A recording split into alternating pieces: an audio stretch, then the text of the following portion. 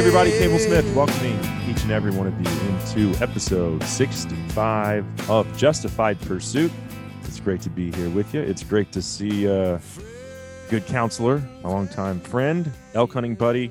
Been friends, almost 20 years now, Chisholm? How are you doing today, my friend? I think we're over 20 years now. Well, life is good old. again, man. Feeling good. Everybody in the house is healthy. The sun is shining in the hill country. And we're getting to talk today to some freedom fighting Canadian part of the trucker convoy. Those guys just man, it really just fills my heart with hope and optimism for humanity that there's people rising up and taking a stand against this crap, you know? We had a little ice storm here last week, and it was like everyone was suffering from PTSD from last year's Snowmageddon because they canceled school on Thursday and Friday before the storm ever even hit. And in 40 years of living in Texas, that's never been a thing. Yeah. Yep. They were all, the national news was talking about our faulty electric grid, blah, blah, blah. Yeah. Everything was pretty much all right.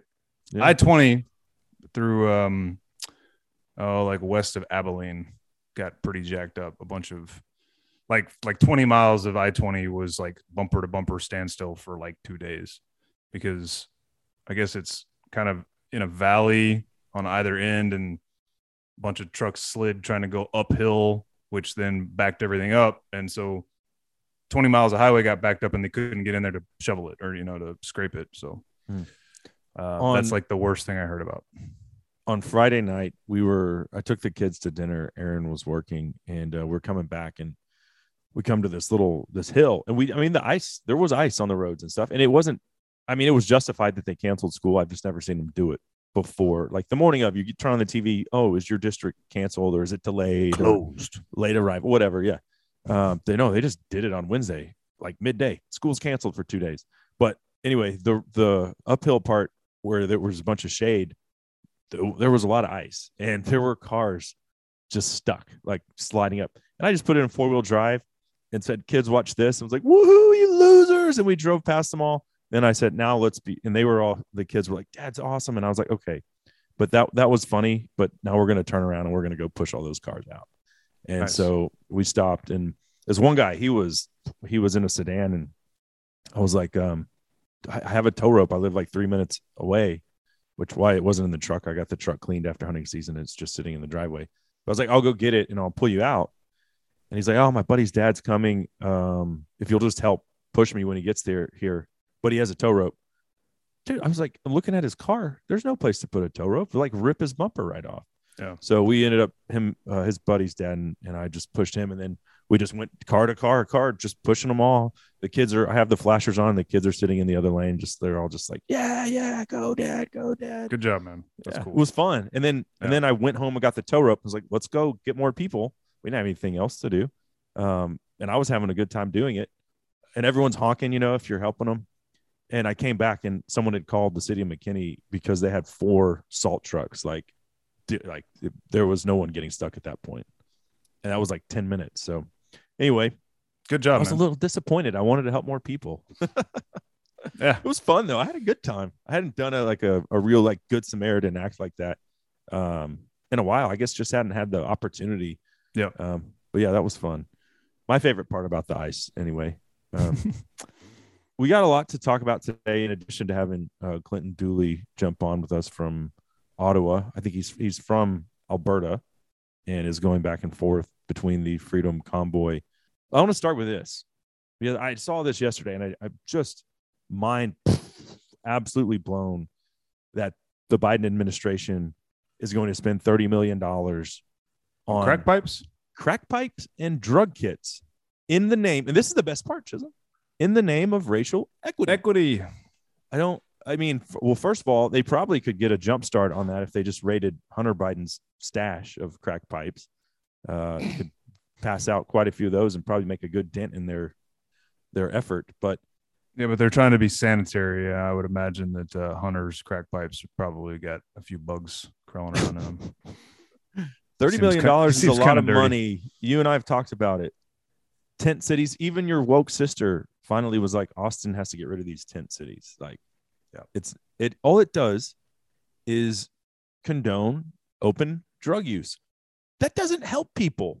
All that does is create a environment of crime and just absolute destitution by everyone residing there. So here we have we're going to enable drug users. We're going to give them the tools to continue to use drugs instead of help them out and get them back on their feet. Man, I certainly want to address this, but I don't even have words for it. Like, we know they've done this in San Francisco. Well, it's been happening in San Francisco and Seattle for a long time now. We haven't actually been passing out pipes.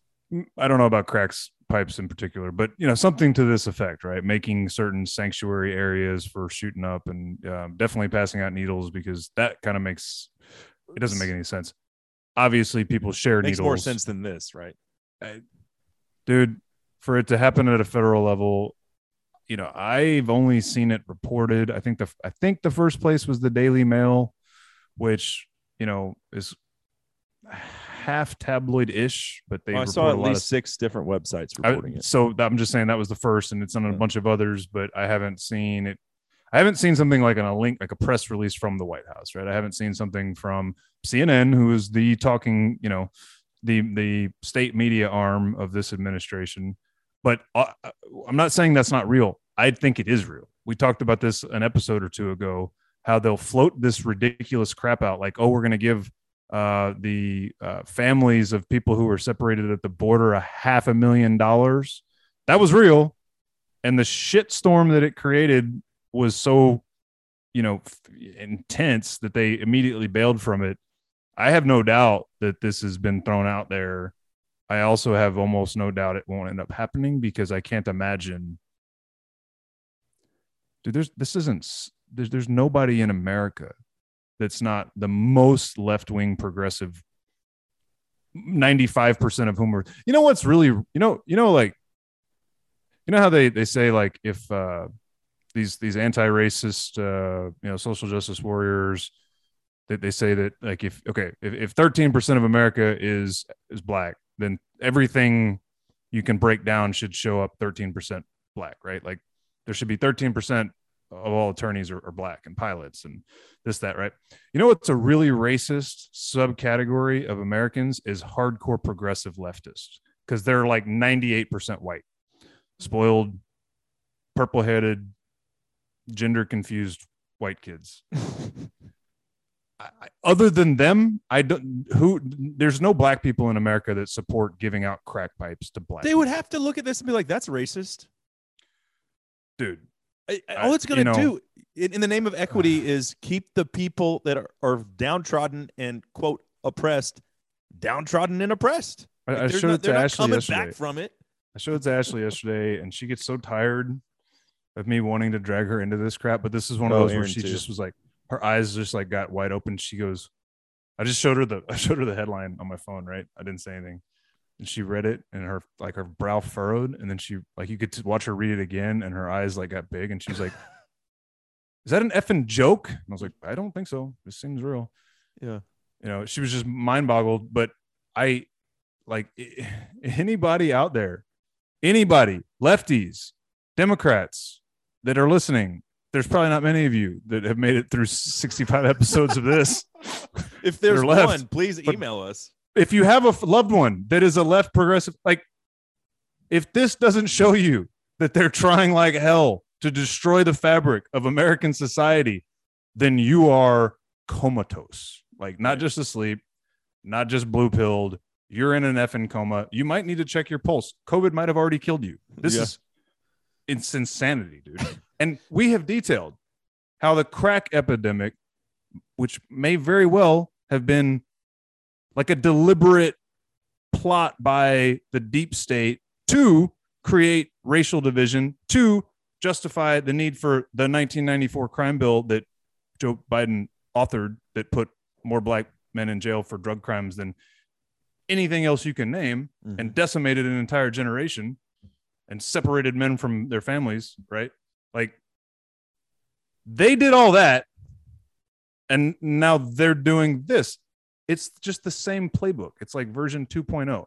How do we they call conservatives the oppressors, and then they do this sort of thing, and they call it equity, and they call it like something regarding freedom, but they know that they're just making another generation of people dependent on crack. And essentially, dude. Okay, if you're dependent on crack, you're dependent on the government, which is what they want. They want you sucking off the government teat, and they want to give you just enough to keep you in poverty in perpetuity.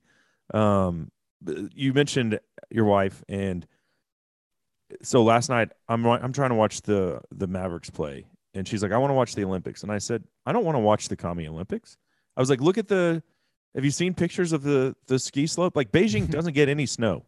Why are they having the Winter Olympics in the capital of the beacon that screams communism for the entire world? Because people just like, oh, it's China. We're just going to pander to them. We're going to cower to them. And then you see the picture of the men's ski jump, and there's just factories. There's this one white ski jump, and then there's just factories everywhere, like smokestacks. I'm like, this is not the Olympics. The opening ceremony ratings were down 49%. Good. The first 2 days of viewing down 60%. Good. From, I think Sochi was the last Olympics, Winter Olympics. I couldn't be happier. And I hope the Team USA does phenomenal. I'm not interested in watching a lick of it. I'm not going to support China. I hope that it falls flat on its face. I haven't said the F word. I'm not going to say it now, but that's what I'm thinking. China. Yeah, I'm not watching it. I felt kind of bad because we really didn't watch the Summer Olympics either until we all got together with our friends at the river, and they had been watching it. So we watched some stuff in the evenings together. But I mean, I say feel bad because it's, I remember watching the Olympics as a kid and always thinking it was cool, right? And so making sure my kids are watching, America do its thing. And no matter how much the news tried to make all of our athletes woke, most of them were, all but, a couple of soccer players and that one, what was she, a shot putter that was all anti-America. The rest of them were like proud as they could be to be there. Anyway, but I had to tell my wife, I was like, I'm not interested in this. She's like, well, why? And I'm like, here's the F China thing came back into play. Yeah. Not supporting China. You saw the mayor of New York City, Eric Adams, how did this not come out when the guy was running for office? I have no idea, but it's since come out. And this is from 2019 when the dude was running for office. Can you imagine, Chisholm, if a conservative said something to this effect? I'm going to play it for you. One sec here. And here he is. And this is when he's campaigning to become mayor. And I guess he's worked his way up pretty high in the NYPD police force. Every day in the police department, I kicked those crackers' ass, man. I was unbelievable in the police department when one of the black law enforcement. Came the sergeant, a lieutenant, and the captain. Blah, blah, blah, blah, blah. You became really high up in the police department after kicking those crackers' ass. Yeah. You can't cancel the left, Chisholm. Rules are rules. Well, I mean, we know the rules of anti-racism. That's not even racist because he's a black man and therefore he has no power, even though he's the mayor of the biggest city on the planet. Or not the biggest, but the biggest city in the United States and one of the biggest, most powerful cities on the planet. Because he's black, he has no power and therefore he cannot be racist. That's the new definition of racism. Thank you, authors of Newspeak or editors of Newspeak. Yeah. I don't know, man. That's you asked, I don't know how this didn't get thrown in his face during like the campaign. My guess would be because everybody he ran against was so far left of him that they didn't see anything wrong with it. And so they didn't consider it like Oppo research. And, the one Republican that, was ever in the race, probably had $15 to spend and, didn't have the staff to track it down. I don't know. Probably 15 votes to go along with it. He also called himself in the past week the Biden of Brooklyn. And I laughed at that because I was like, maybe someone on his staff should Tell him to look at Biden's approval rating. Ixnay on the Eidenbay. Yeah, Mr. Mayor. Biden of Brooklyn. Okay, Eric Adams, great job there. Dude, maybe it works there. I mean, we've pointed out how, everybody with an effing brain has gotten out of there as fast as they could. So, yeah. What about the dumpster fire that has become CNN over the past week? It's my favorite soap opera, man. It is my favorite drama to watch the implosion of that network. That is like nobody has earned a kick in the D on this level like the CNN. That they are reaping what they've sowed, and it's a beautiful, beautiful thing. So they're I guess CEO Zucker was outed for sexual misconduct or whatever it was. I mean, he basically had a long-term, like multi-year affair with a lady who it's not totally clear, or at least I haven't heard if they had the affair before she started there. So she was on Governor Andrew Cuomo's staff at one point. That's how she got to know Zucker, is what I remember hearing.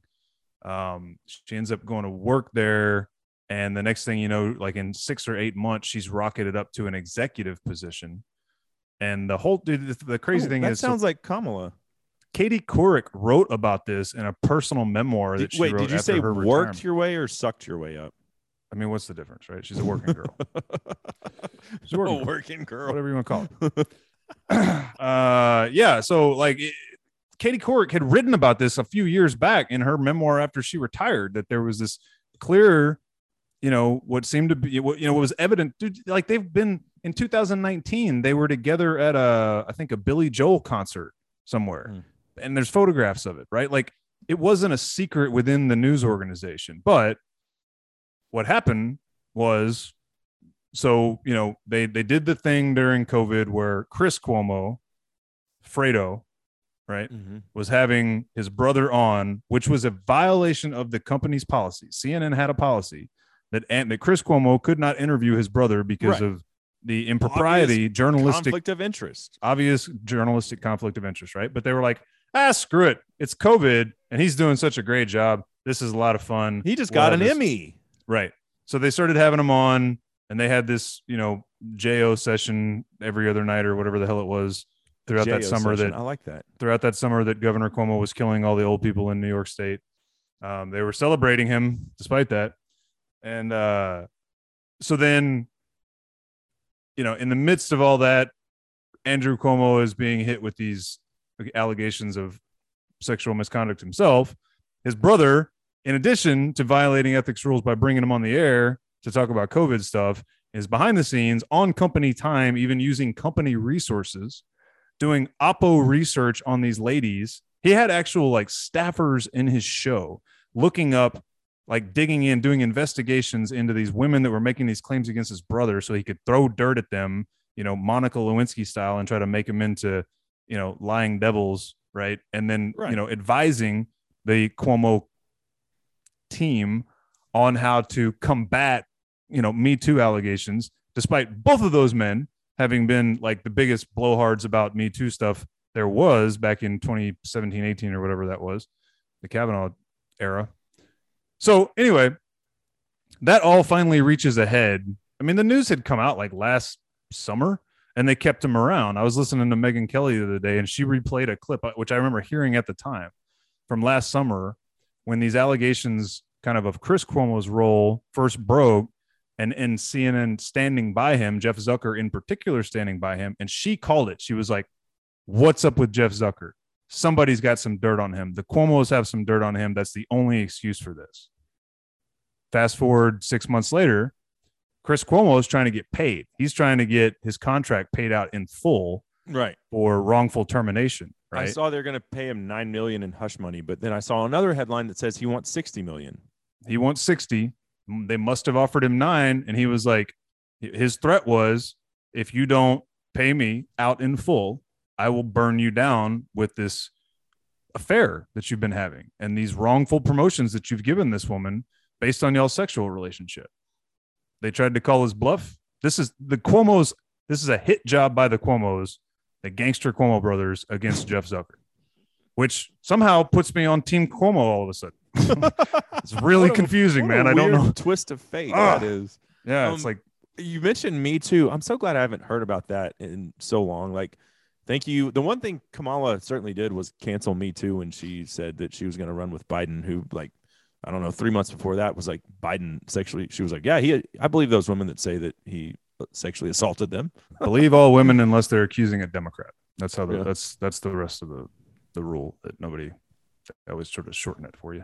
Mm-hmm. Yeah. So now Jeff Zucker is out. The good dude. So I think we might have touched on this, but this stuff has been playing out sort of subtly, at least in the media that I consume for many, many months now. Are they going to try to do news again? Yeah, they are. So who owns it? I think ABC owns AT&T. AT&T owns CNN. They may own ABC for that matter. AT&T is one of those 5 companies that rules the whole world, right? So AT&T owns CNN, and they've been trying to sell them to Disney. The CEO of Disney already has a huge stake in CNN, and he had come out 2 months ago. I thought Pfizer owned CNN. I guess I got that wrong. Well, they certainly pay the bills and therefore get really nice coverage. But no, yeah, the parent company is AT&T, and Discovery has an interest in they're basically buying out the majority interest from AT&T, and the CEO of Discovery might actually be an open Trump supporter. I might be misstating that part, but he's definitely more conservative, and he was already making noises as soon as the news hit the quote street, right, that Discovery was making this move to get the controlling interest in CNN. This guy starts talking about how it's a real shame what they've done to that network, and I'd love to see it restored to an actual news outlet, right? Straight up calling them propagandists, right? And like that put the target on Zucker's back before any of this scandal stuff broke out, right? Right. But the truth is, when you was hear Zucker the one that was on the Project Veritas phone call when he was like, yeah, he was leading those weekly calls that Veritas had hacked into. Yeah. Right. Yeah. It's like, okay, and we're going to go ahead and hang up here, and we'll distribute out another line. Yeah. That was Zucker. We know that this is not true, but we're going to go with that anyway. All these media insider types like Megyn Kelly, that have contacts in CNN, people who talk to them, off the record about what's really going on inside. It's not an ideological lockstep organization. There are people in there of all walks of life that are just doing a job that don't like what's happened, right? And they are saying basically that what we have seen of CNN has been Jeff Zucker's doing. Like, he basically empowered these lefty journalists to go completely off the reservation. And apparently AT&T had been bitching about it. AT&T is based up in your neck of the woods in DFW, right? Corporate headquarters. Yeah. And they've been bitching about it for a couple of years now, that they had gone, straight full of crap propaganda. And it was Jeff Zucker who was defending these people. Apparent to a man and woman, most of the folks that worked for him, like Jake Tapper, is upset. Basically everybody but Cuomo is upset because this guy provided. Apparently he was a great guy to work for. He would check in with people like on a daily basis, tell them how great they were doing, tell them all the time that he had their back. Like, he was a caring boss who was, involved in their lives and in their careers, right? And shielding them from criticism across the board. So the whole place is a mess. Apparently Chris Wallace, who jumped ship from Fox to anchor one of their new online platform shows, is furious because the only reason he made the move was to work for Jeff Zucker, and he was snowed by it. And it's just drama. It's awesome. But he's not furious about him getting fired, right? Like, doesn't sound like it. No, I mean that's the funny thing, right? Is like with that kind of corruption, how could you? Yeah. I guess Zucker was married, yeah. I think so. Yeah, I think he's married. So. Or certainly he was, at least at some point where he was having this relationship. I don't. Yeah. I know I've heard he was having an affair, which. Yeah. would So there's infer the that he's- CNN dumpster fire. We'll see if they get back to actually reporting real news. I think it's going to take a wholesale turnover. Like there's Lemon never- has to go. Anderson Cooper has to go.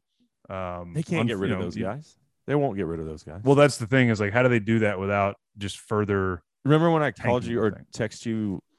It was after we recorded last week, and I was like, I just watched like 10 minutes of Don Lemon, and I wanted to punch through this TV screen. Yeah, Like, I can't stand him, dude. He's so terrible. smug. Well, and you can just go back like 5 years and listen to the things he said about race and stuff like that, and now listen to the things he says now, and he's just such a sellout punk, dude. Speaking of, he has his own nice, rap sheet of allegations against him. One guy who's taking him to court as we speak for grabbing him in the crotch in the Hamptons or whatever at a bar. Yeah. Well, that's on par for that network. Good dudes, all of them. Good dudes. Joe Rogan briefly. Yeah. So I watched Since his apology for saying the N-word. Yeah. Okay. And right. you and I talked about off the air that, there was a bad joke he made in there about Planet of the Apes. Okay. And bad joke. Like, and not, then okay. he apologized for saying he's never joked about the N-word. He's never called anyone the N-word. He basically said, in what context can you say the N-word or you can't say it?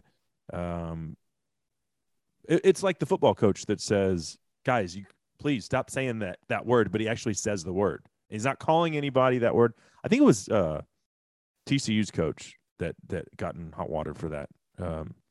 I think. Yeah. Well, so what they did was, and here's the thing. This has been out for quite a while, right? You and I were talking the other day offline, and which you also mentioned on the show, our last episode, that you've probably watched 10 Rogan episodes, right? And you kind of made the comment, you really feel like the last couple of years he's been kind of going to war against this leftism. And I was like, man, I started listening to him 5 years ago, and I can tell you he's been, the spear point of anti-woke, anti-cancel culture stuff for forever, right?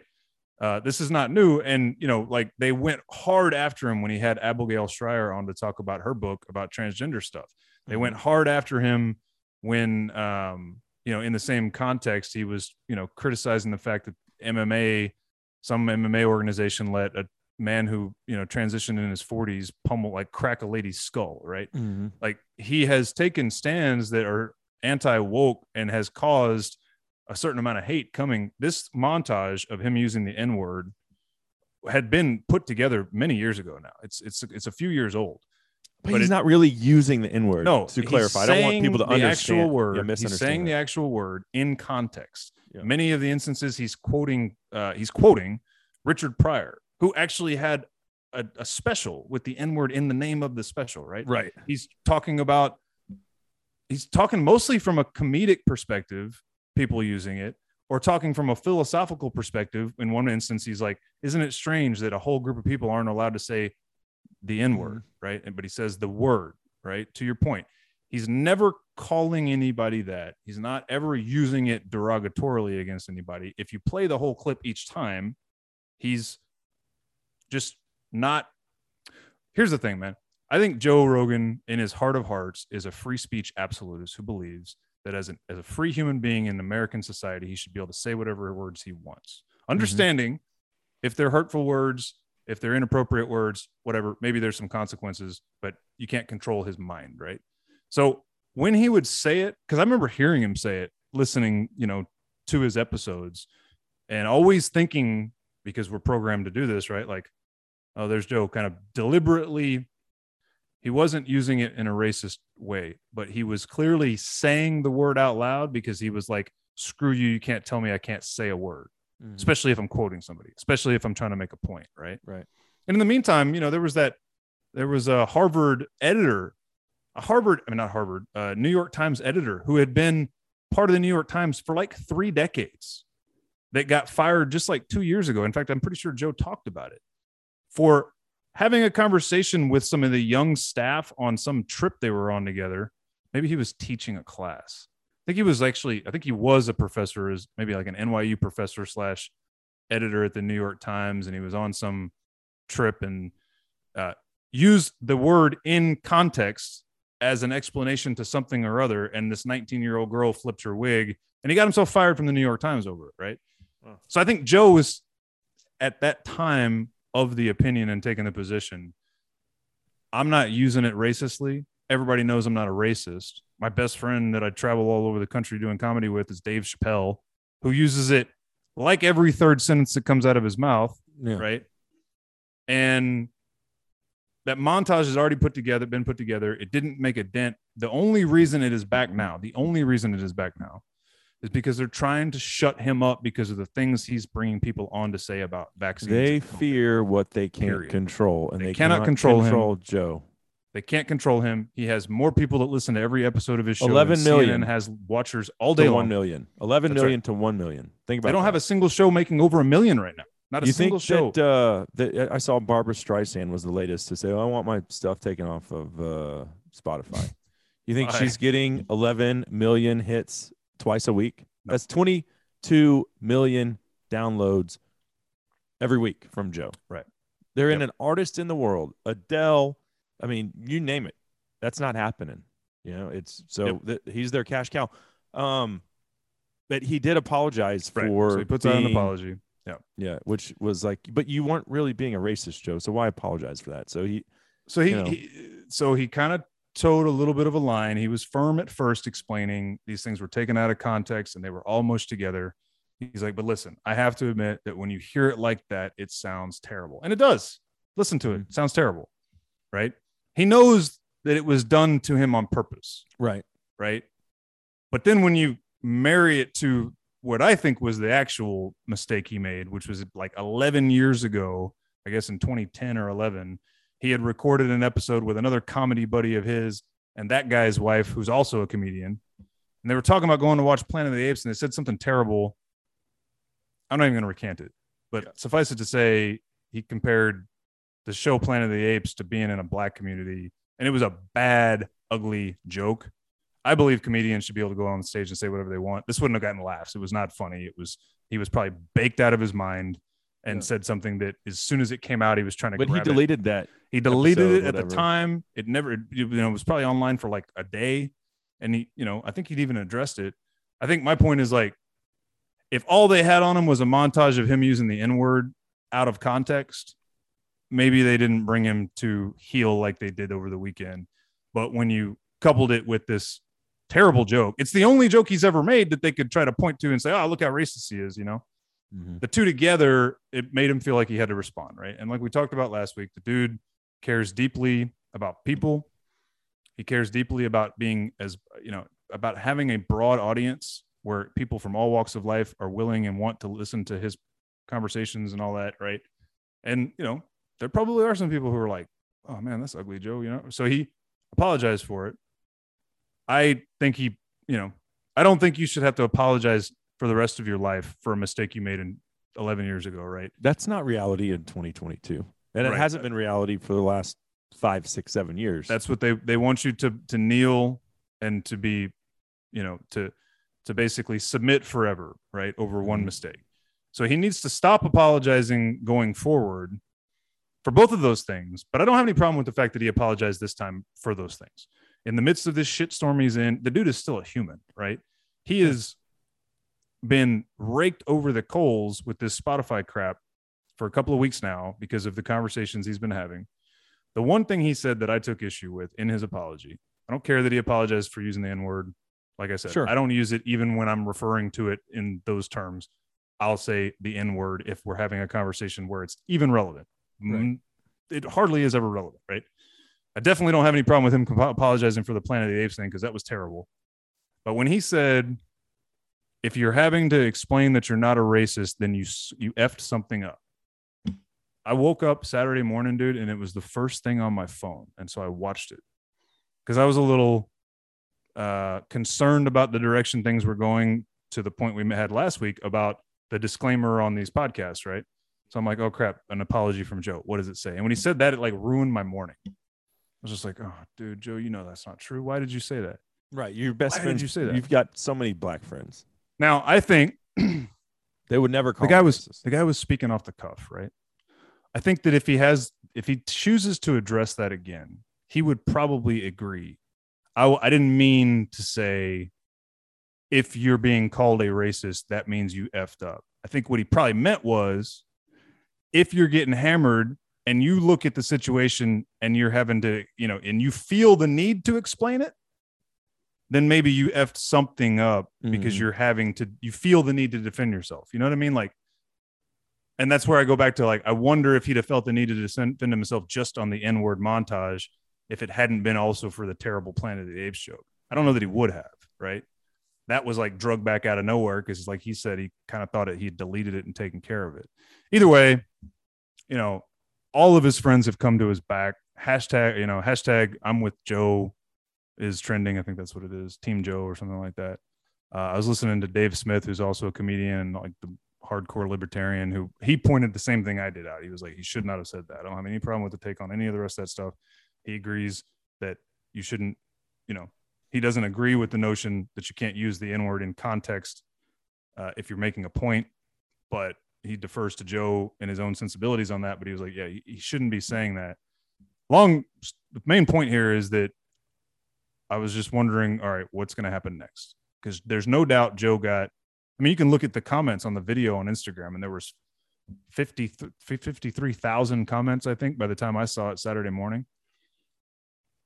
And, 95% of them were people telling him, way to be a stand-up guy, or you shouldn't be apologizing for this, Joe, or everybody knows that this is bullshit, Joe, right? There was nobody in there that was saying you should be canceled for this, right? Everybody was either proud of him for being a stand-up guy and owning a mistake, or saying, you didn't even make a mistake, dude. This is just a smoke show, right?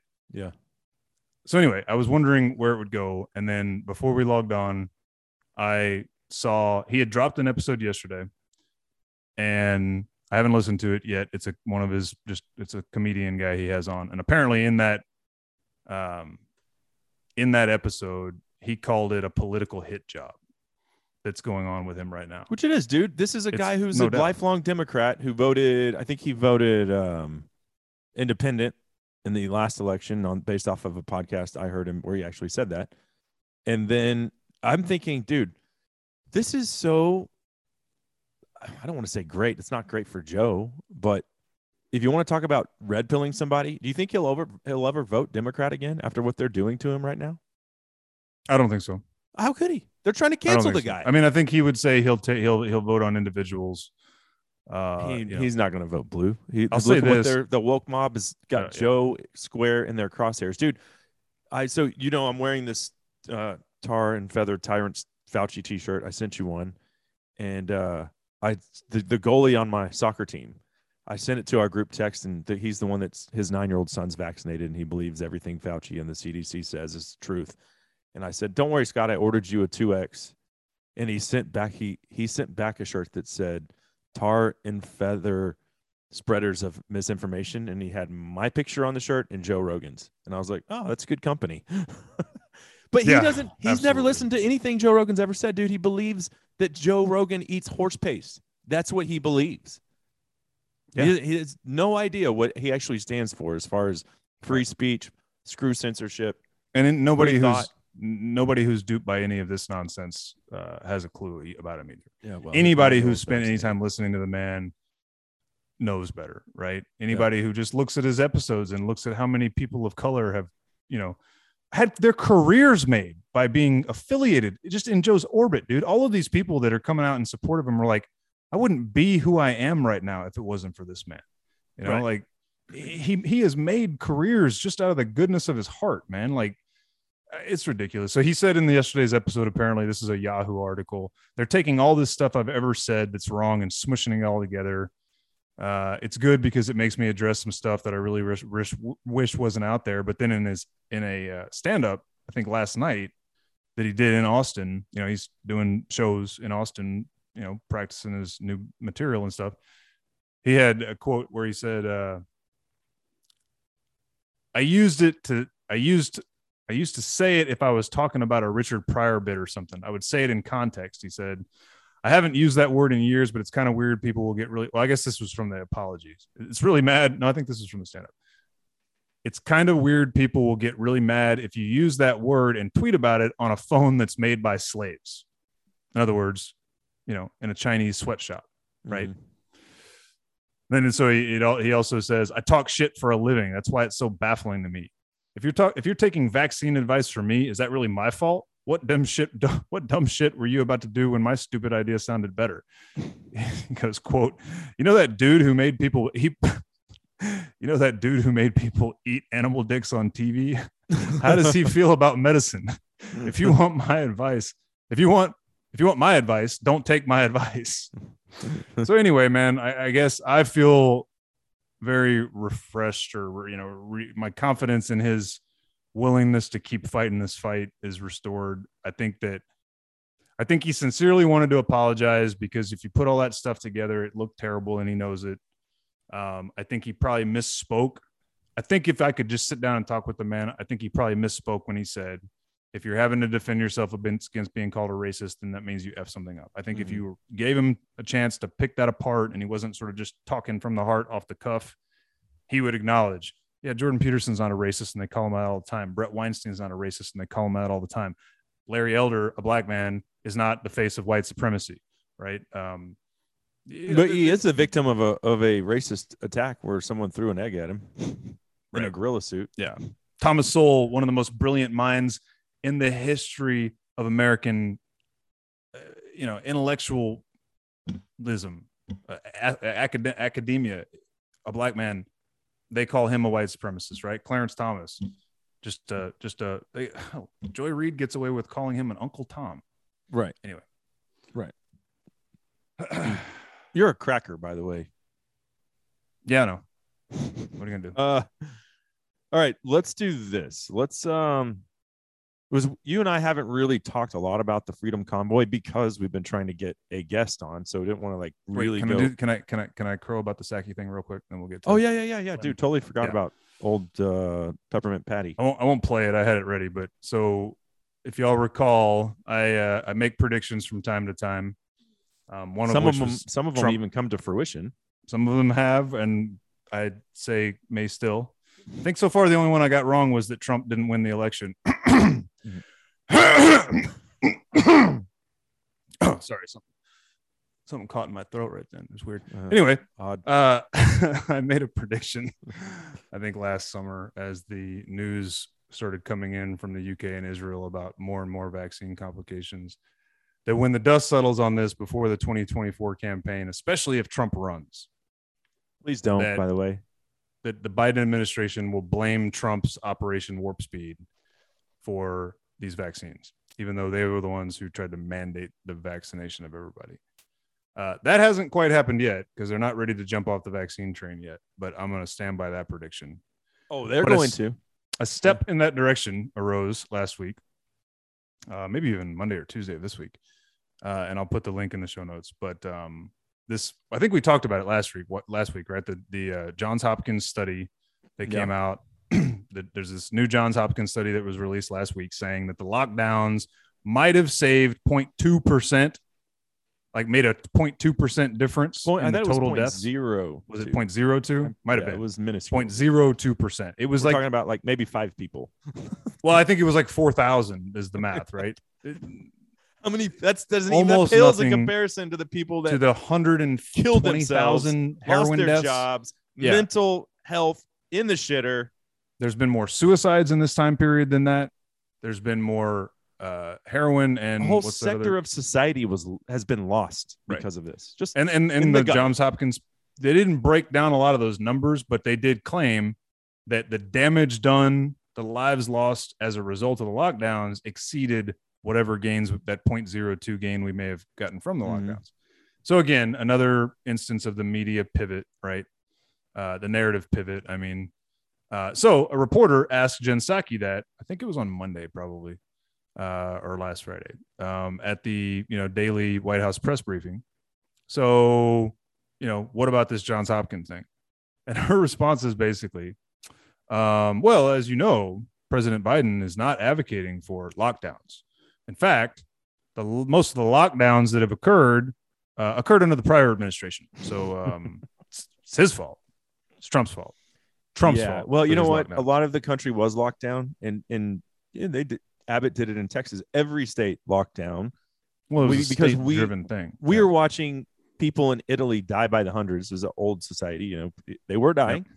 Yeah. And it struck fear into the hearts of, I mean, I was afraid of it probably for a couple months, you know. I mean, we sanitized our groceries, blah, blah, blah. It was a lockdown. It was crazy. But then, well, just remember when we got into reality of what this thing was really doing, and it wasn't killing everybody. And the Republican states very quickly were like, okay, we got to get back to business. Life needs to go on. COVID isn't going to kill everyone. Oh, dude, it's total memory hole, man. Right. And then rewriting history. You know, yeah. The ministry but look at New York and California and just be like, oh, so why are they still doing that then if what you're saying is true? So most of the lockdown started around March 12th of 2020 when Tom Hanks and I don't remember whoever for the Utah Jazz all tested positive, right? Rudy Gobert.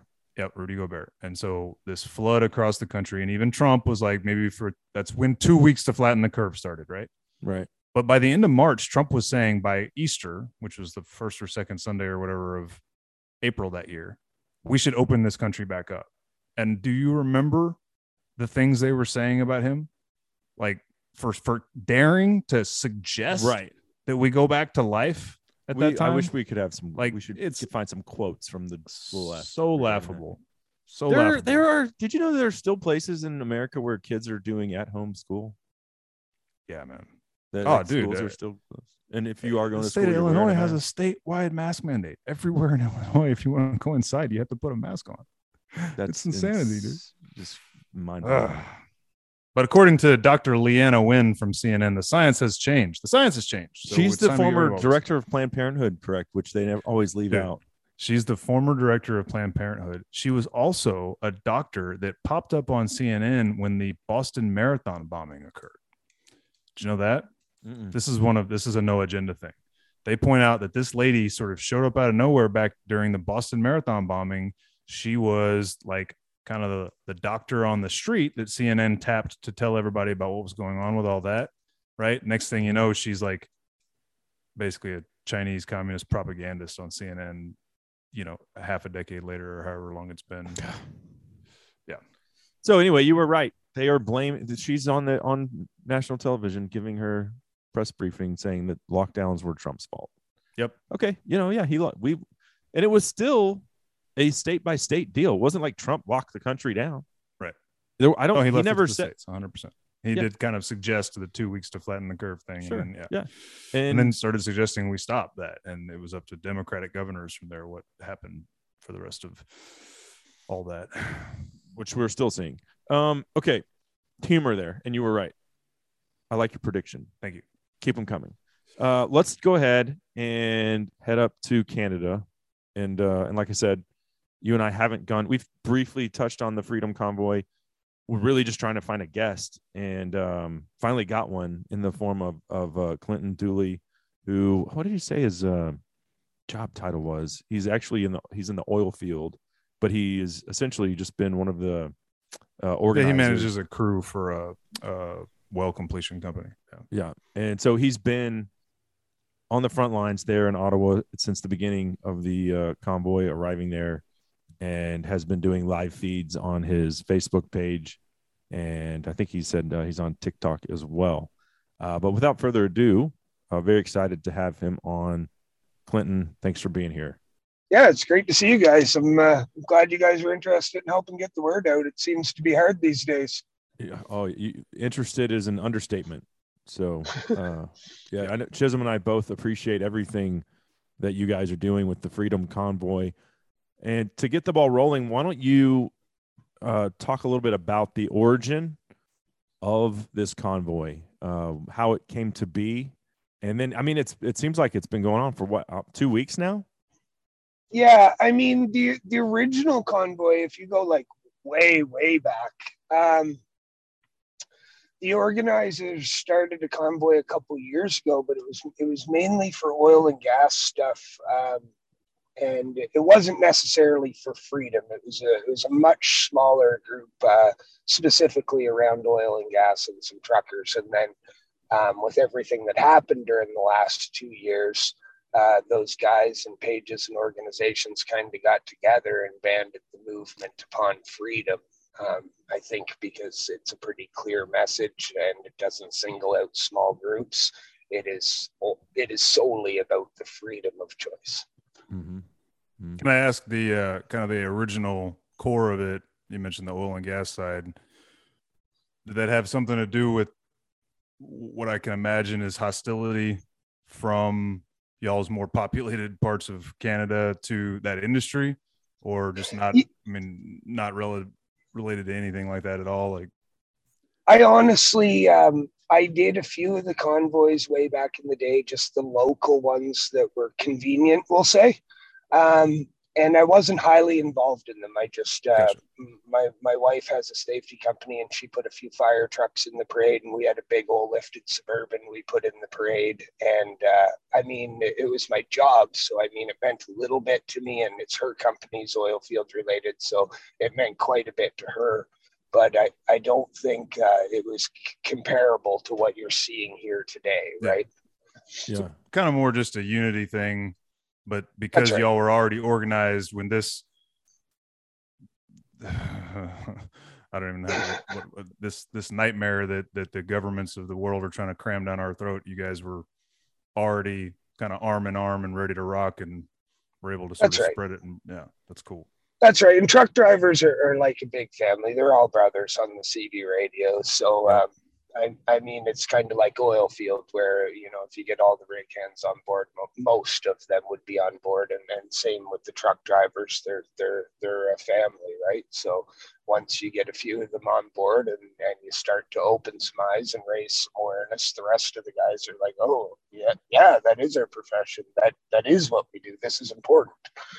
So it brought a lot more awareness to it, I think. Yeah. Oh, for sure. Now, where is the convoy currently? It's in Ottawa?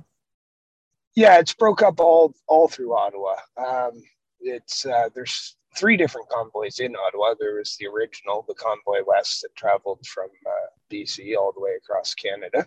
Uh-huh. And then there was a Convoy East. I'm not sure where they originated, but I started talking to them on the radio when they were about halfway here.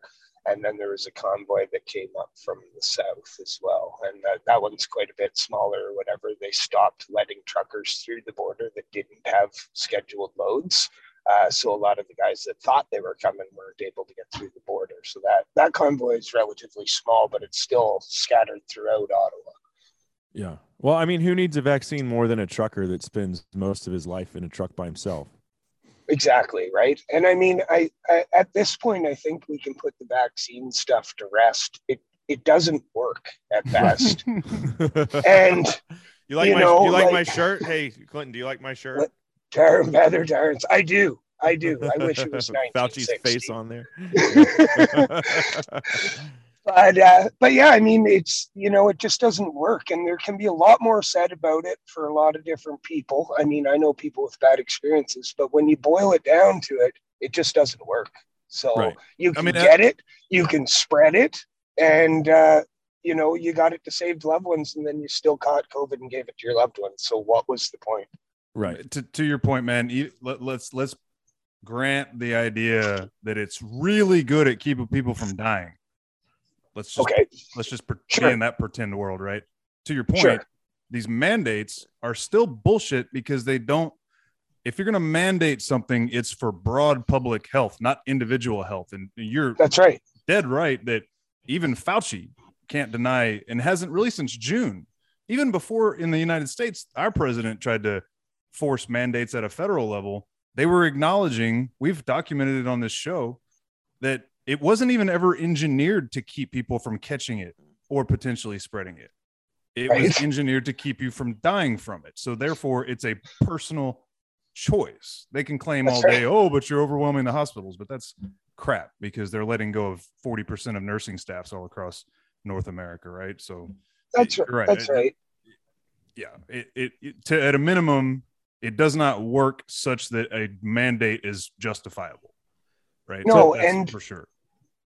I don't know how it is in the States, but we've always been really low on ICU beds. I think, like, don't quote me, but there's somewhere in around 300-400 of them in all of Alberta. And when you hear they're at full capacity, it sounds scary. But I mean, really, we've always needed more ICU beds, and that is a problem. Put more money into it and get more ICU beds. That has always been a problem before and after COVID. So why don't we just get some more ICU beds? Right. Yeah, generally I've heard speaking, that about Canada, that you guys are short on that. Maybe it's because you have more of a socialized medicine than we do here. Because we have tons of ICU beds. Yeah. Well, but we kind of don't either, though, Cable. I mean, we've again documented that on average in major cities all across the United States, ICUs are going to run between 95 and 98% capacity all the time, because you don't have a whole bunch of super expensive ICU beds and a whole bunch of ICU staff sitting around with nothing to do. That's not how, whether it's for profit or a government institution, you just don't have wings full of empty beds, right? Exactly. So they're always running kind of on a ragged edge. And like in Houston, it was explained by Dan Crenshaw, who's, if you're familiar with our congressman with the eye patch, he's, former Navy SEAL guy from the Houston area, but he explained that, these major cities have levels of emergency they can ramp up, right? They maybe have, let's call it 500 beds across all of Houston, right? And they're running at 95 to 98% capacity. Well, if there's an emergency like a storm or, COVID pandemic or whatever, then they have certain beds throughout the city's infrastructure. They can switch over to ICU beds, like basically overnight. Right. And exactly. And then they have another level after that. And we never even reached out of the first level of emergency at any point during any of this pandemic. Did the city of Houston ever go beyond their first level of emergency? It's all propaganda, man. Yeah. It is, in my opinion. I do truly believe that.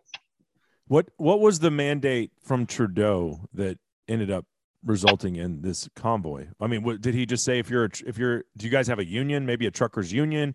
And he just said, if you're in the truckers union, you have to get the vaccine, or what? Or was it? No, so it's anybody coming across the border. They had to either be vaccinated, or once you cross the border, you have to isolate for 2 weeks. So like you got a load on, a live load. Imagine, not lumber or nothing. You have a live load. Now you have to isolate for 2 weeks. So essentially a different trucker has to come and grab your live load, right? Like it doesn't work. It doesn't make sense. It puts people out of work. It's another one of those rules that don't make sense, and it would have crippled them entirely. But one thing I do want to touch on is, the truck drivers were doing this stuff before, like a lot of people seem to think this was a line in the sand for the truck drivers. And this was in the making for the last couple of years, the organizers of this. But when he threw that law down, which immediately put a bunch of truckers in jeopardy, that's when the convoy went, okay, it's time, right? So it was a tripping point. It was a line in the sand. But this has been in the making for a couple of years, right? So I think it was the whole thing. And then, I mean, they weren't even across Canada before the message was out that it was Unitify for freedom, not just for the truckers, not just for their rules, mainly for the kids, to be honest. I think it's what inspired that. Yeah. Yeah, I've seen, a few of your fellow patriots up there, pressing the issue. This is not about us. This is not about, truck driving related mandates. It's about everybody across this country and about all the different mandates, right? Not just the vaccines, but so, yeah. I've had the thought several times this week, man. I was listening to another podcast earlier, kind of making the point, like, so even the Canadian government's media is now acknowledging that these tow truck companies have said, we're not touching it, right? Like they've been tow truck companies that have contracts with the city of Ottawa are like, we're not going in there and moving it. And they pointed out, like, if you put the emergency brake on a big rig, there's nothing that can be done anyway, right? So I guess what I'm getting at is, I don't know there's anybody better to make this stand than you guys. You know what I mean? Like, what other way can you peacefully basically like shut a city down to make a stand and make a point, right? Like 2 years ago, certain elements of our society were burning stuff down all over the country to make their point. All you guys had to do was just roll into town and sit there and honk a little bit. right? And No. nothing that can Honking's be done. illegal in Ottawa for 10 Yeah. days. A judge ruled that you can't honk in Ottawa. And then the next clip I saw was all the truckers honking, which I was like, awesome. Yeah. Yeah. Yeah, it's we've talked about it a lot for the kids. Are you frozen there, Quentin? Okay. Yeah, you're it good. was up and it went all digital on me, but I got you on my truck speaker now. Can you guys hear me? Yeah, we got you. Okay. Yeah, you're hooked to the truck now. The headset didn't want to work anymore. I thought you had a confused look on your face, and I wasn't sure went what I was digital. saying. Gotcha. Yeah, you were pure digital. That's that crazy Matrix sound. Yeah. yeah. Yeah. I was just saying, like, there's no better group of, I don't know any other way that this could be done and it be as effective, right? Trucks, Nope. they can't be moved, right? You're And you guys physically are the shutting down the lifeblood. city, and you're also shutting down the supply chain. So, Right. Yep. Yeah. And I don't think the people are willing to put up with a shortage of supplies for the greater good, right? I mean, that's what this essentially is. Seems like over 50% of people have caught on. Like I drove down through Quebec last week and there's Canadian flags on every other driveway. And historically, Quebec and Alberta kind of don't get along. I mean, I've always gotten along with people in Quebec, but there's a language barrier and a lot of them there don't like the oil and gas. But this time when I drove through Quebec, people were fueling me up, bringing me lunch. Everybody awesome. can speak English now. It's great. Oh, I did want to Cool, ask you about that. Are the police? I saw a clip of police trying to intercept supplies. Is Yep. that actually happening? Yeah, so a couple guys did get arrested for bringing fuel. From the sounds of things, I got some friends, boots on the ground, that are heading around doing live feeds just like I was doing, and they said it's not widespread. It's almost like it was done for a photo op. So yes, 7 or 8 people did get arrested for bringing truckers fuel, but you have to keep in mind there's over 100 of us bringing truckers fuel. So I don't think they're actively trying to arrest anyone. I think they're trying to make a statement, trying to make it look like the police are doing their job and scare tactics, really. Yeah. So generally, you feel like, go ahead. After that happened, the firefighters got involved anyways. The firefighters started doing the fuel for us, and the cops wouldn't arrest the awesome. firefighters. So, yeah, it was pretty awesome.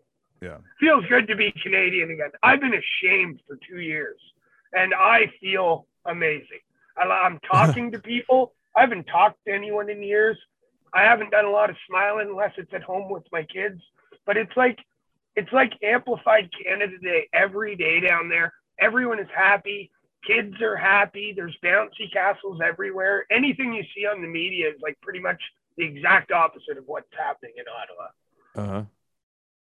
Yeah. That's awesome. Yeah. So you feel like at least half of everybody you come across, is that specifically in Ottawa? Like I imagine. No, I'm talking Quebec. I'm talking Yeah, Quebec and Ontario. Yeah, their provinces. Yeah, I mean, obviously, places like Alberta, it's 90%, 100%. Well, like, I don't go know guys, about that. There's still there's still people in Alberta that don't understand. Like even a few of my friends that we worked in the oil field together, they're like, I just don't have time. I'm like, yeah. So what do you have time? Like what's important to you? Where are your values? How do you want your kids to grow up? What do you mean you don't have time, right? Like Yeah. I like Canada. I've lived here my whole life. I grew up here. I want my kids to stay here.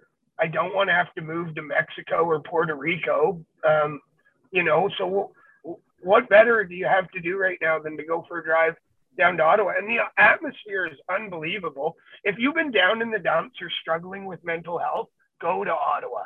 It is a blast. Cool. Awesome. That's awesome, man. Yeah, we talk about that sort of thing. Even members of our family that have just sort of dismissed the frustration and outrage that Cable and I talk about all the time, just sort of got in line. And now that, you're watching people like wake up, but they don't want to get out of bed. Right. They're like, yeah, I'm probably not going to take a booster because, I already took 2 shots in like less than a year. And man, if a third's not, and it's like, you should be upset about this and be willing to stand against it. I was having this conversation with my brother-in-law, and he'd had the virus last November of 2020. I mean, like first go around, and then he still took the shots. And I was like, so why'd you take the shots when you had the virus? He's like, cause I'm not selfish, man. And he's a masseuse. He's like, I put my hands on people, blah, blah, blah, blah, blah. And I was like, yeah, but the shots don't keep you from spreading it to those people. So what's the selfish part about it? We didn't know that. We didn't know that then. And I was like, you knew that if you were paying any freaking attention, dude, any. But here's a great example. Trudeau had tested positive for COVID as you guys were rolling into Ottawa, or he just like flaked out and just like, oh, I'm just gonna say I have COVID so I can be somewhere else. Like, I don't know. No. And one of our main organizers, Chris, same thing. He's double vaccinated, and he got a Omicron right before the event, or however you pronounce it, whatever new strain. Omironi, whatever. Yeah, Decepticon. We have quite a few. And it just goes to show, like, these are like the main guys. You know what I mean? Like, they live public lives. They can't hide this stuff. They're fully vaccinated. They're still getting it, just like your friend or your sister, or your cousin's brother, or whatever story you've heard. You know what I mean? It's real. It's out there. There's real life data now that you can't just skew because you know these people. Mm-hmm. Yep. Mm-hmm. Well, and one of the things that Kayla and I talk all the time about is how they. Have you ever read that book 1984, the George Orwell book? It's an old book. I know what you're talking. Yeah. I know what you're talking about. I've read a couple pages here and there because somebody asked me if I read it. Yeah, dude. But I never got through it. It'll freak you out, just the first chapter, because they talk about how like the government controls you through these screens, right? Yeah, screens everywhere, and it was written in the 40s. Anyway, but he talks a lot about how they changed language to manipulate and control, right? So like the definition of anti-vaxxer, which why do we even have a definition of anti-vaxxer in the first damn place, I guess? But then they added, like I think on Merriam-Webster here in the last few months, people who are against mandates are now anti-vax. And to your point, I saw this awesome video yesterday of this group of people protesting, I think probably in DC. And the guy on stage that was, kind of chanting, this sort of protest thing was like, here's my vax card. This isn't about, the taking the shot or not. It's about forcing people to do it. I'm not for that. And I've had the vax. Everybody else in the crowd who's had the vax come up, and like 10 dudes come up, and they're all agreeing and chanting together, like, we shouldn't be forcing people to do this. And they sat there and ripped their vax cards up. It was cool. Anyway. Yeah, no doubt. Right. Like and if I truly believe in something, I don't need everyone else to do it. I would believe in it. I would do it. I would hope it helped me. You know what I mean? Like, it is a pretty crazy world we're in when you really sit down and think about it, especially after all the stuff that's been pushed down our throats for the last few decades about freedom of this, free choice, everybody has a right. All these genders have a different right. Everybody has rights unless you don't want to take a needle. Then you have no rights. Yeah. Yeah. It is pretty wild. Going back to Trudeau, and we don't see we see the stuff on social media, on conservative leaning social media outlets. They've got the videos that you guys are sending. I don't see it on CNN. MSNBC certainly isn't giving you guys mass coverage. And then I hear that Trudeau just called it a few misinformationists with swastikas. So that was pretty crazy. I was in awe when I saw that speech. I've thousands and thousands of truckers, and he says there's a few people with and he called you guys racist with swastikas. That's what he said. I know, that was wild. Hey, that was wild. I couldn't. My jaw dropped. I was like, oh man, he's willing to take this like as far as it needs to go. He does not want the castle to crumble. It's crazy, man.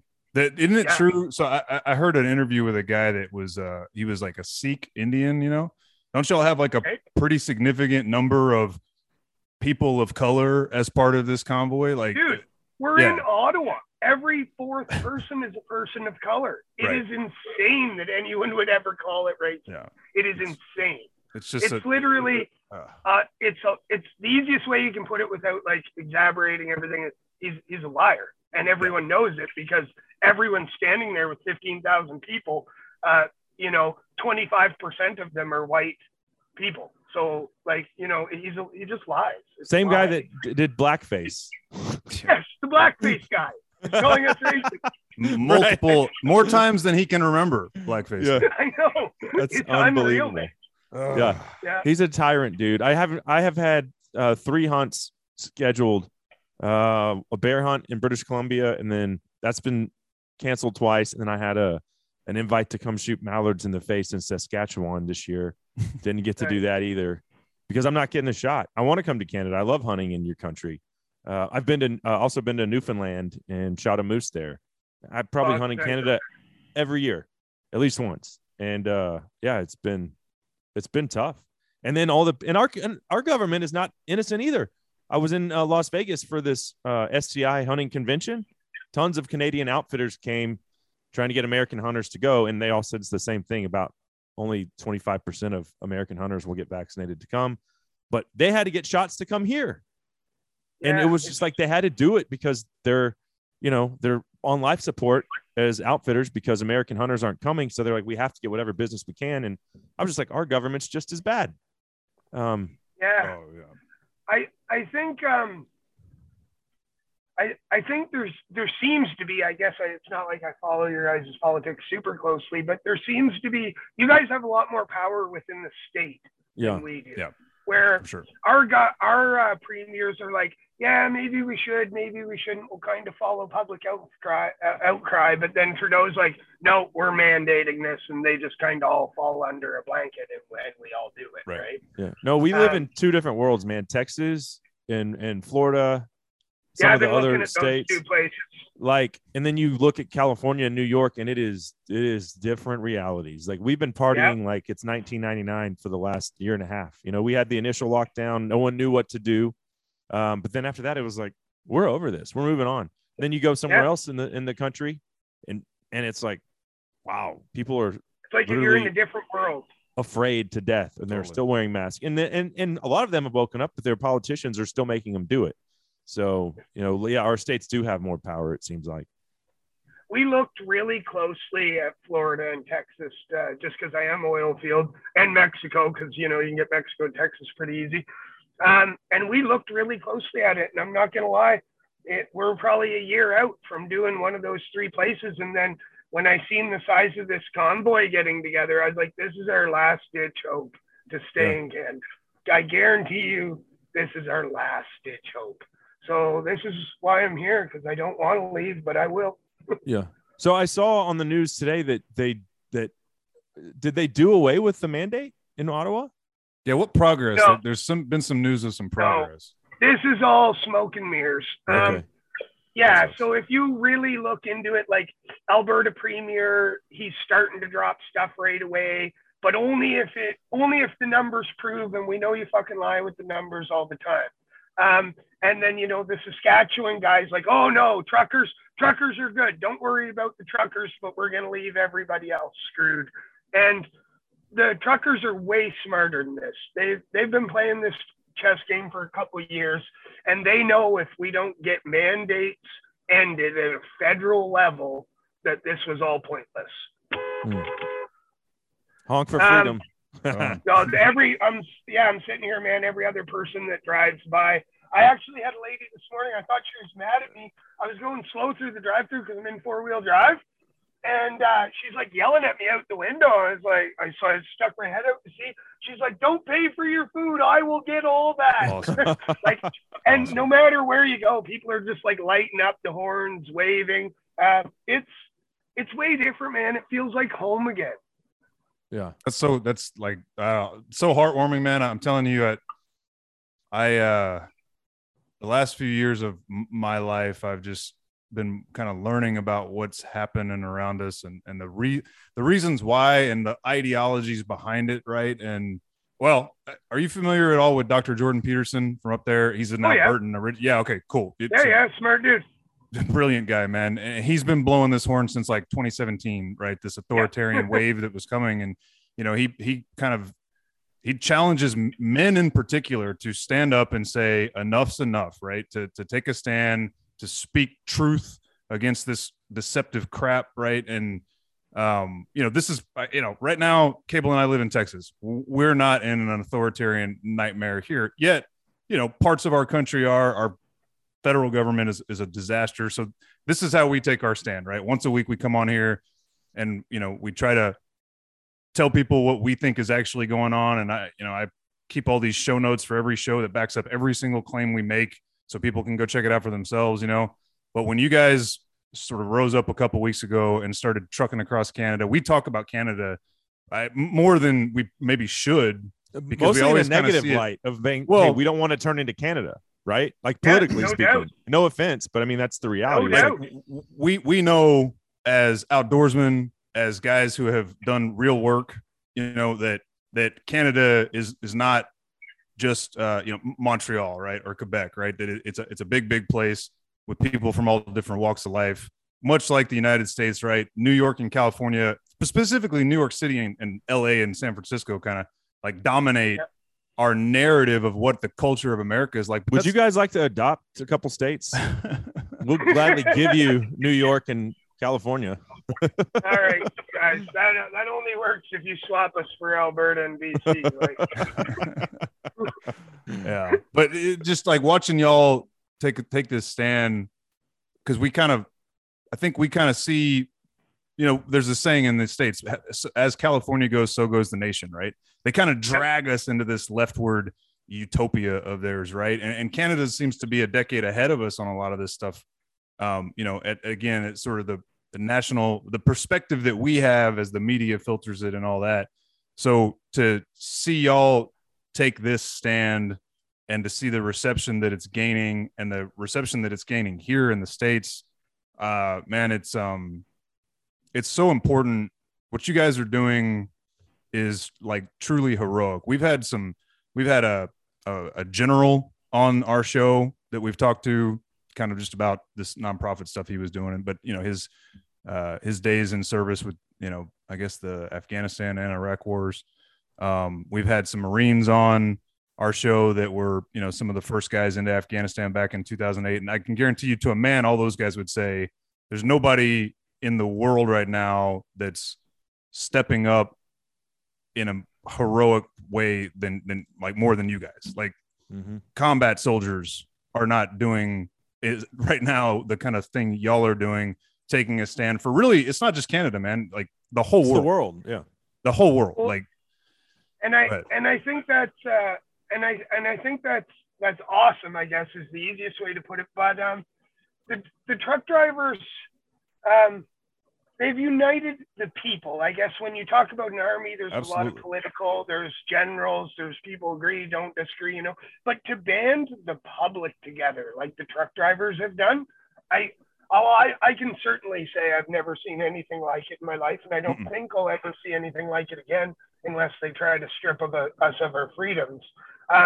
But it is a very unique situation because the public is not ordered by a commanding chief. The public is swayed by a million different things, mostly their family and media, right? So to get 50% or better of the public on board is truly amazing. I never thought it could be done. That's why we were thinking about where we could move different options, right? But the truck drivers of our country have done it. And, I was sitting at home a few weeks ago feeling really down on everything as well. And then when I seen the sheer numbers gather, and I was like, oh my God, people are waking up. People are actually waking up. They're the people that got the needles now, that are winded at work, that got their little brother sick, that still can't go into a restaurant because they haven't got off work to get their second booster. They're all waking up. They're all starting to realize second booster. This isn't about a vaccine. It's about controlling people, and people just want simple freedoms. Like these guys aren't asking for much. They're not asking for a tax break. They're not even talking about this carbon tax that's also killing their industry. They just want freedom of choice. It's not a big thing to ask. And that's why we have Half Canada on board. We just want freedom of choice. You know what I think is so cool also is that, and it needs to be emphasized after watching a lot of our left-leaning cities burn to the ground last 2. You guys did this 100% peacefully. Like You can make a difference with peaceful protests. You don't have to loot and riot and burn shit to the ground to get your point across. That doesn't get your message across, especially in Canada. And I know Canada is like thought of as these peace-loving people, and for the most part, I believe we are. But there's a lot of dudes here, you know, that aren't as peace-loving as everybody would like to think. Mhm.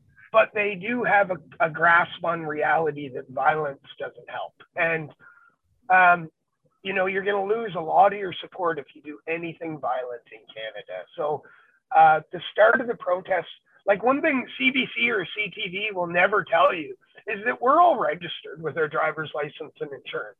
If something bad happens, you will be identified and arrested right away.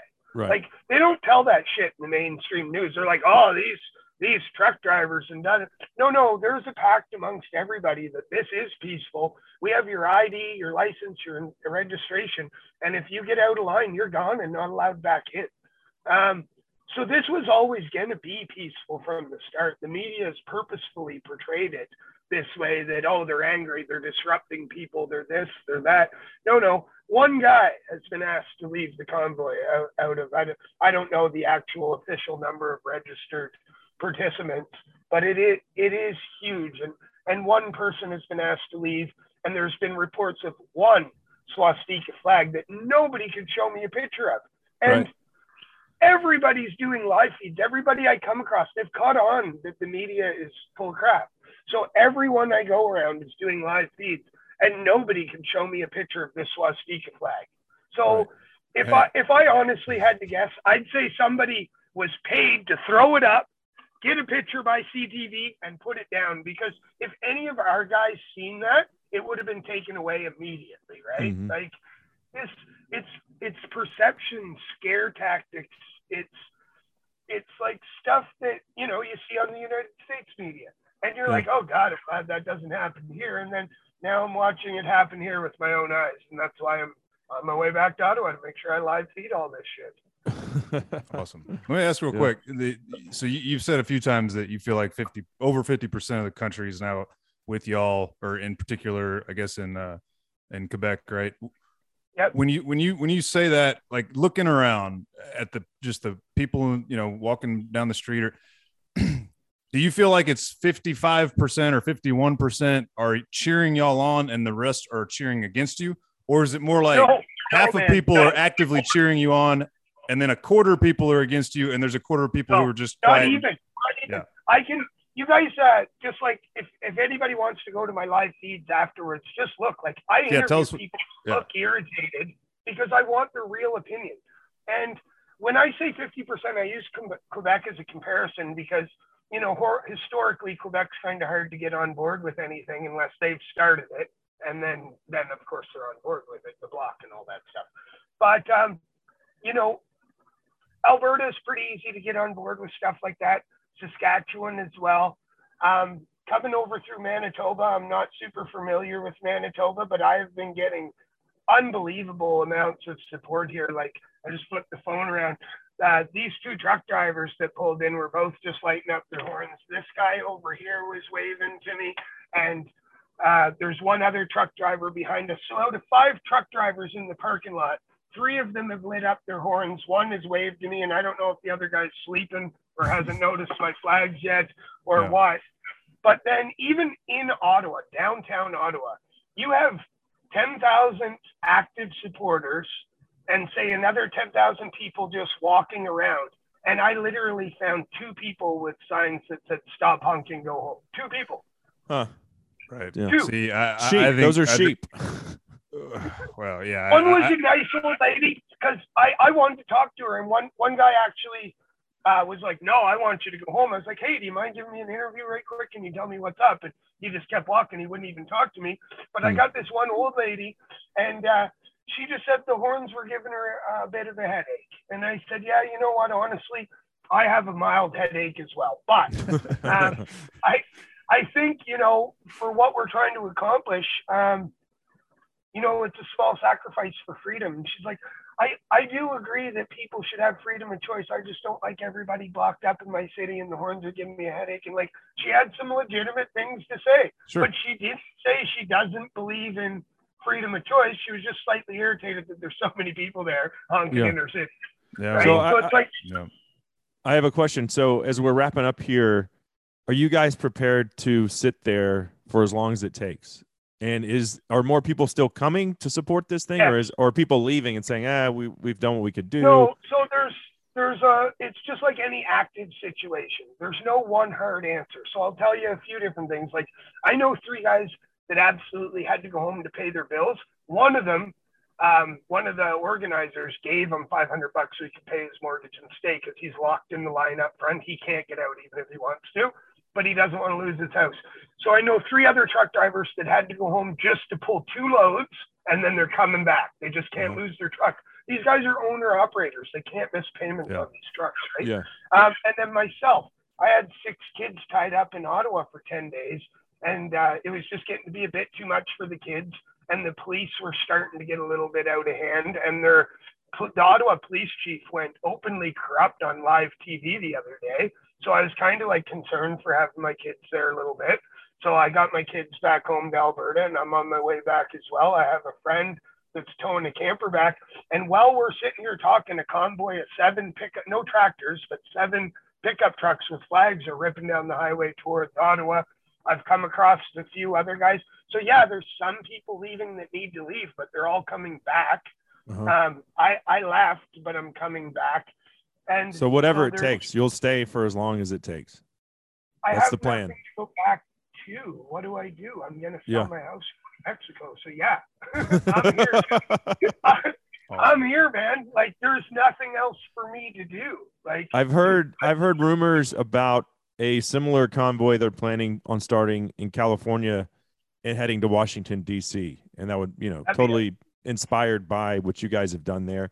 I hope that it happens here too. I don't know what kind of, our Supreme Court struck down Biden's vaccine mandate for companies with over 100 employees. So that's no longer a thing. I don't know what the latest is on that proposed convoy.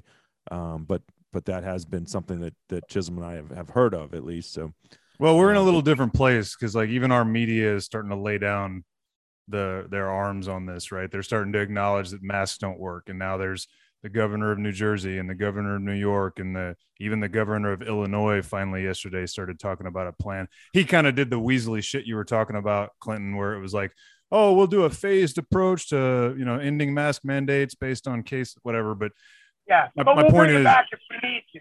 Yeah, right. Exactly. But the message is changing as we speak, and they just can't hold it back. But anymore. you did call it, Chisholm. You called it like a year ago. You said that they'd blame all the lockdowns on Trump, and our press secretary the other day was trying to blame all of the authoritarianism that we've seen. He was like, well, if you remember, it was the previous administration that, oh, yeah, you're so full of shit, lady. And you know what? Everything evolves. You did call that. Got such a strong opinion on everything, but it's like anything. It evolves, and there's perspective. And I was a little bit scared at first. I had a premature twin with underdeveloped lungs, and one of my vaccinated family members. One of my family members got vaccinated, worried about giving it to him. And, I got to admit, they had me a little bit scared at first too. But once I caught it, and I was like, oh, well, I've had colds worse and hangovers worse than this. Like, oh, yeah. And you know what? Some people die. This is life, guys. Yeah. People die sometimes. Sure. Right. People, no, really not sometimes, bro. Like, all of us eventually will, right? Yeah. All of us will. Like, that's the part that has been the most frustrating for me is it's like, they act as though if they can nerf the world and shield you from COVID, we get to live forever. And it's just not reality, right? It's and just we're not living. My kids are suffering, man. They don't have the friends they used to have. The mental health is declining amongst everybody I know. I didn't even realize how bad my own was until I got to Ottawa. It was like my wife, Megan, said, everybody's a friggin' zombie. Everybody's just in this zombified state of stay away from each other, don't do this. And then I get to Ottawa, and it's like pumping Canada Day, 7 days straight. There's not a single fight. Like if you go to the Calgary Stampede, there's 30, 40 drunken people fighting every day. But you go down here, there's not a single fight for 7 days running to the biggest party Canada's ever had. Like this is a morale boost that whether you agree with the cause or not, for your own mental health, just go down there and have some fun. Smile, talk to people, hug somebody, shake their hand. It is amazing what it'll do for your mental health to see real active people in the world again. Yeah. So let me ask you, if you want to give us you're talking about all these live feeds. Are you doing these on Instagram? My buddies just got me on what's it, TikTok or something. They don't take down videos on Facebook. I was doing it all on Facebook, but they took down some of the videos. They blocked the other ones. The first few days I had like 20,000 views, and now I have 200 views. Mm-hmm. Well, they just deleted me off Instagram with 145,000 followers. So I feel it's crazy. Like this is exactly why we're doing this. So where's the best place to find you? TikTok? Well, I just started the TikTok account last night. Facebook, Clinton Dooley, or TikTok, I think username's MJCD2213. But I guess Facebook is where most of if you want to see like this documented from the beginning, Facebook is where you'll have to go right now. It's just my own personal Facebook account that I started doing this on, and then it just kind of got out there and went crazy for a week, and then Facebook started limiting everything on me. So, well, commies are going to commie, that's for sure. Yeah, that's kind of how it is. So, if you want to watch it from the start, Clinton Dooley on Facebook, and then I guess I'm going to start transferring everything over to TikTok because they don't censor, delete. And that's ironic because they're owned by the Chinese. That is truly ironic. Yeah. All right, Clinton. Well, hey, man, we appreciate everything you guys are doing. Godspeed on your travels back to Ottawa. And we can't tell you how much we appreciate it. Thanks very much for your time, guys. And if things open up here on the border, I got some really epic spots here on the Rocky Mountains for some elk hunts. So Did you say for elk hunts? Oh, yeah. Oh, man. All right. We'll stay in touch. We can trade. If you want to come down to Texas and go deer hunting, hog hunting, javelina hunting, etc., we can do both. So. Well, we'll see how all this works out. I might just be coming to Texas, period, boys. Like. Right on. Awesome. Hey, thanks again, Clinton. We appreciate it, man. We appreciate you guys helping get the word out. And to everybody else that's looking, listening, watching, if you're on the fence, there's not much more to think about than freedom of choice. And if you have children, you want them to have choice, whether they make good ones or bad ones. Like that's on them. But choice is all we have left, really. And if we give that up, then we are ran by the government, and we're making things right. Yeah. So, get your flag on your vehicle, get out there and honk your horn, smile, stop being zombies. Just smile, touch people, hug. Like life isn't as bad as they portray it on mainstream media. Mm-hmm. It's not. And my whole perspective on the world has changed in the last 2 weeks. I am back to normal. I am happy. Get out there with the people, man. It's a good time. Right on, brother. All right. Take care, Clinton. Take care. Appreciate you. Safe travels. Good luck hunting, boys. Take care of those kids. You too, man. Will do. Well, that was awesome, Chisholm. Finally got our Freedom Convoy representative on Justified Pursuit. Great guy. That's our second Canadian, and we're batting 1,000 on just awesome, salt of the earth, fellow hunter, family men, badass dudes. He and Michael Hunter, the hunter chef, right? Yeah. I can't say it enough, man, that what those folks are doing is I hope to God that history recognizes the massive importance of this moment and what those guys are doing. It'll only be the case if we stop the slide of tyranny, because if we end up in a tyrannical, authoritarian regime, which we're on the brink of, then they'll all be tarred and feathered as insurrectionists. But like I've said too, there's really nobody else that could do it. There's really nobody else from the private sector who could make this kind of impact.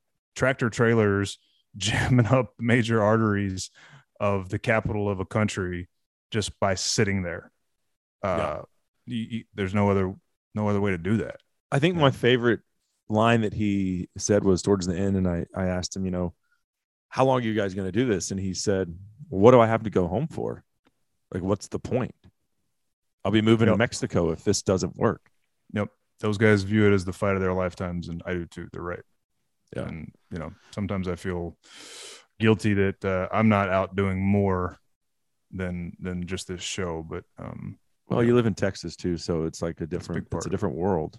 And we are doing something, man. I mean, we're trying. We're trying. I mean, dude, it's certainly possible that I could lose my job from having done this podcast with you. So yeah, it's not like we're not taking risks.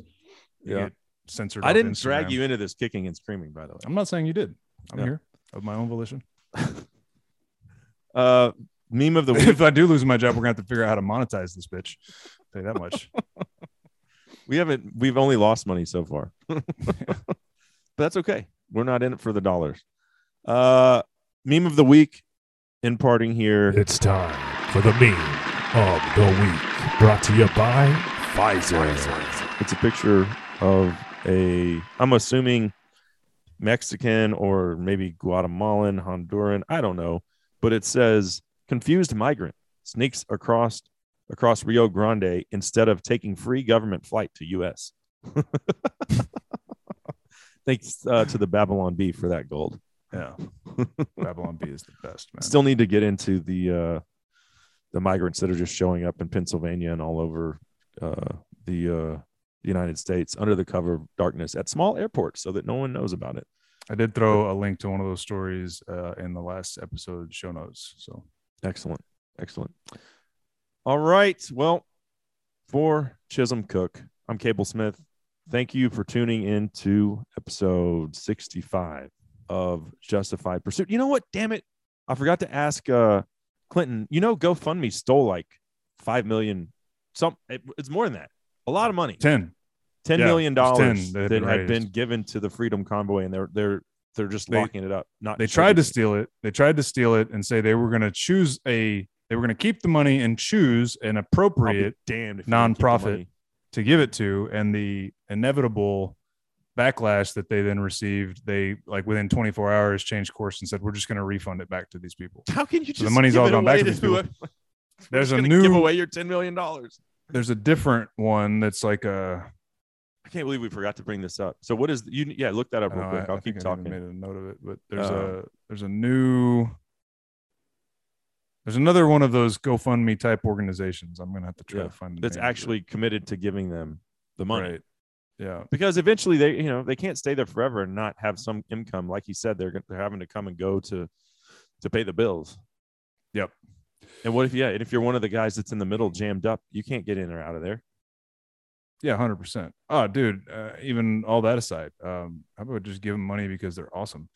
GiveSendGo. GiveSendGo.com. GiveSendGo.com /Freedom Convoy 2022. As of this was probably February. Yeah, yesterday, Jack Pozobic reported that they had hit 6 million. So yeah, if you want to help out the Freedom Convoy, go to GiveSendGo because they have said that every dollar will go to those guys. Yeah. Well, that would have been a major omission, so I'm glad that we remembered that at the 11th hour. For Chisholm Cook, I'm Cable Smith.